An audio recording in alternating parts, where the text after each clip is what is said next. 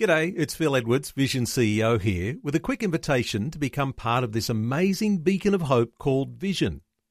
Together we can put our love into action to help people of all kinds build or rebuild their lives on the truth of God. Please consider the part you can play during our upcoming Visionathon appeal, remembering that it's your support that makes Vision possible, including this podcast. Jesus said, "If you hold to my teachings, you are really my disciples. Then you will know the truth, and the truth will set you free." Paul made a very helpful comment when speaking to the Corinthian church about the activity of Satan. He said, "We are not ignorant of his devices." How true that is. All we need to know about the way the enemy works is found in the Bible. He's incapable of coming up with fresh tactics and new ways of working. Basically, he does what he's always done. And what is it that he's always done? Well, let's go back to the Garden of Eden. And there we will discover two of his devices. First, he cast doubt upon the Word of God. Has God said? But then when Adam confirmed that God did say that the day that he ate of the forbidden fruit he would die, we see his second tactic, which is to deny the Word of God. You won't die. Sadly, Adam believed the lie, and it led to his death and the downfall of the human race. And when Jesus encountered the same enemy in the wilderness, he overcame him every time by asserting, "It is written." The enemy's devices are to lie against the truth. It's no coincidence that the first piece of armor we're told to put on in spiritual warfare is the belt of truth.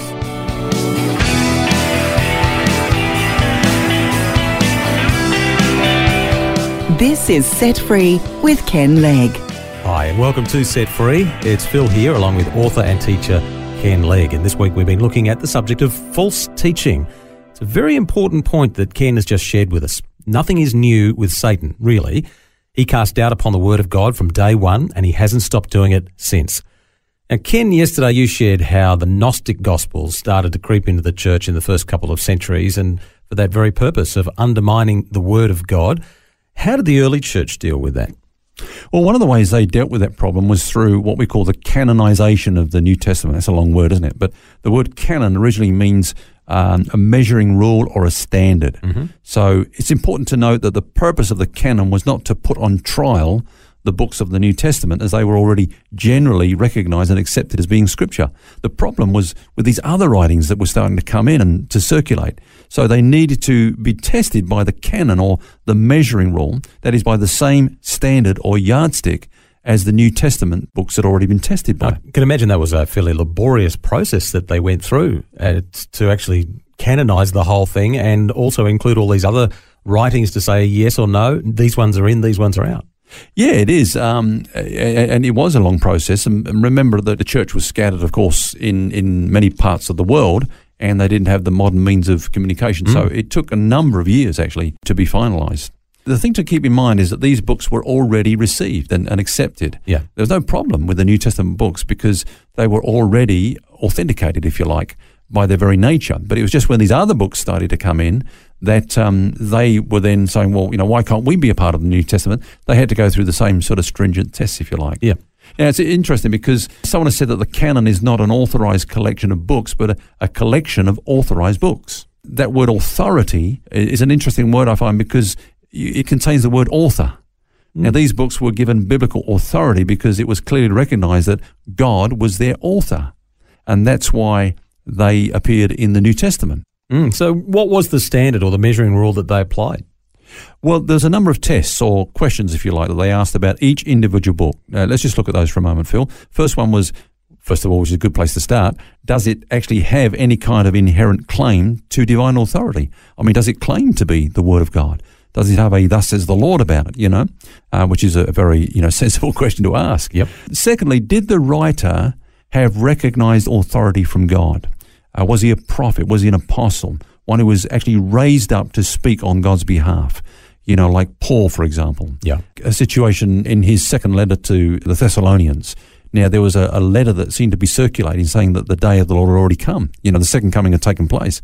First question Paul asks is, did I sign that letter? Was that from me? Did it have that kind of authority? And that put to rest that matter of this false teaching that was circulating. It was just, it didn't have that apostolic authority. A third question was, was the book itself authentic? Was there anything in it that showed it to be, clearly flawed as being a fake or a fraud? Was there something inherent about it that just gave the game away? The fourth thing is, and I think this is an important question, Phil, is it dynamic? This letter that's circulating, this book that's being passed around and being sort of put forward as the scriptures, part of the scriptures, is it dynamic? Does it come with the power of God? The Bible says that the gospel is the power of God to salvation. There's something about the scriptures that you read it and it's powerful, like it's sharper than a two-edged sword. It's not like a work of Shakespeare that, you think, oh, this is a nice writing, a nice work of literary art, but does it have the power of God? Is it able to change your life, from the inside out? Another question is, does its teachings contradict other parts of the Bible?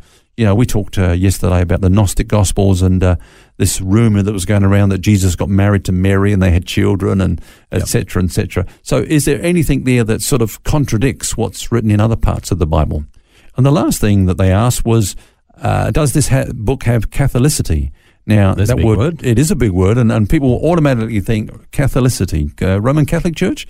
Now, the word Catholic just means universal. Yep. So the scriptures that we have today, they were universally accepted.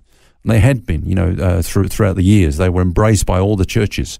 But some of these imposters, you might find a little group over here that was warming to them, but other churches just rejected them out of hand because they knew that they were not the Word of God because of these other tests that we've just talked about. They'd applied those and rejected them. Funny, I could never figure out as a kid. I grew up in the Anglican Church, and one of the creeds talked about, we believe in the Holy Catholic Church, or words to that effect. And I could never quite figure that out. But it means universal, of course. And I think one of the more important points in that list is that the writers in the New Testament books had recognised authority from God to speak on his behalf. They were apostles and they were prophets. That's true. In fact, it's clear, Phil, from the New Testament that the role of the apostles was to lay that foundation for the church to be established upon. And their particular role was crucial. The Bible says that we're built upon the foundation of the apostles and the prophets. We find in the Acts of the Apostles that the early church came together around the apostles' doctrine. So their role obviously was crucial. Now, I find this interesting that when there was an issue in the early church in the New Testament, they came together to resolve it because they were working in different parts of the world. Paul, of course, being an apostle to the Gentiles and then the others to the Jews. You find there was a problem over the Galatian issue. And they came together. You read about it in Galatians chapter 2, I believe it is. And there we see 4 of these apostles coming together: Peter, Paul, John, and James. Now you think about those guys, Phil. Those 4 men wrote at least 22, maybe 23 of the 27 books of the Bible. And so there was an issue. What is the true nature of the gospel? Is it law-based or is it totally free of the law? Is it, Christ-centered?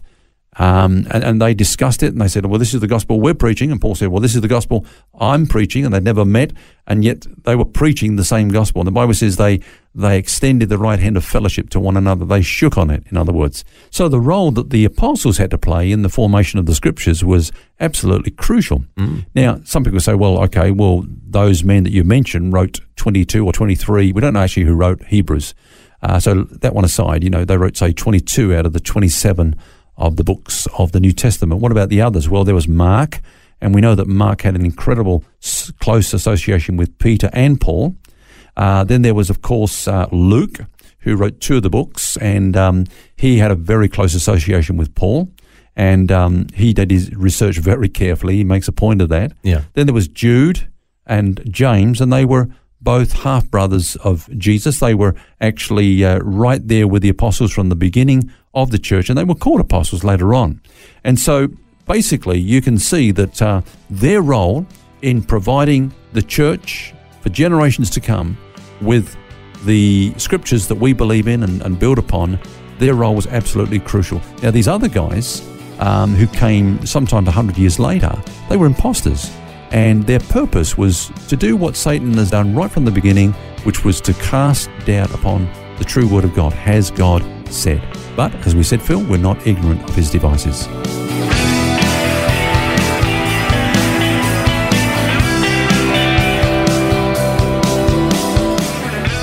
Some some good insight on the subject of false teaching, and we'll continue our conversation tomorrow. In the meantime, don't forget, you don't have to carry that baggage. God wants you to be set free. For books, DVDs, small group studies and other resources from Ken Legg and details about Ken's ministry, visit the Vision Christian store at vision.org.au.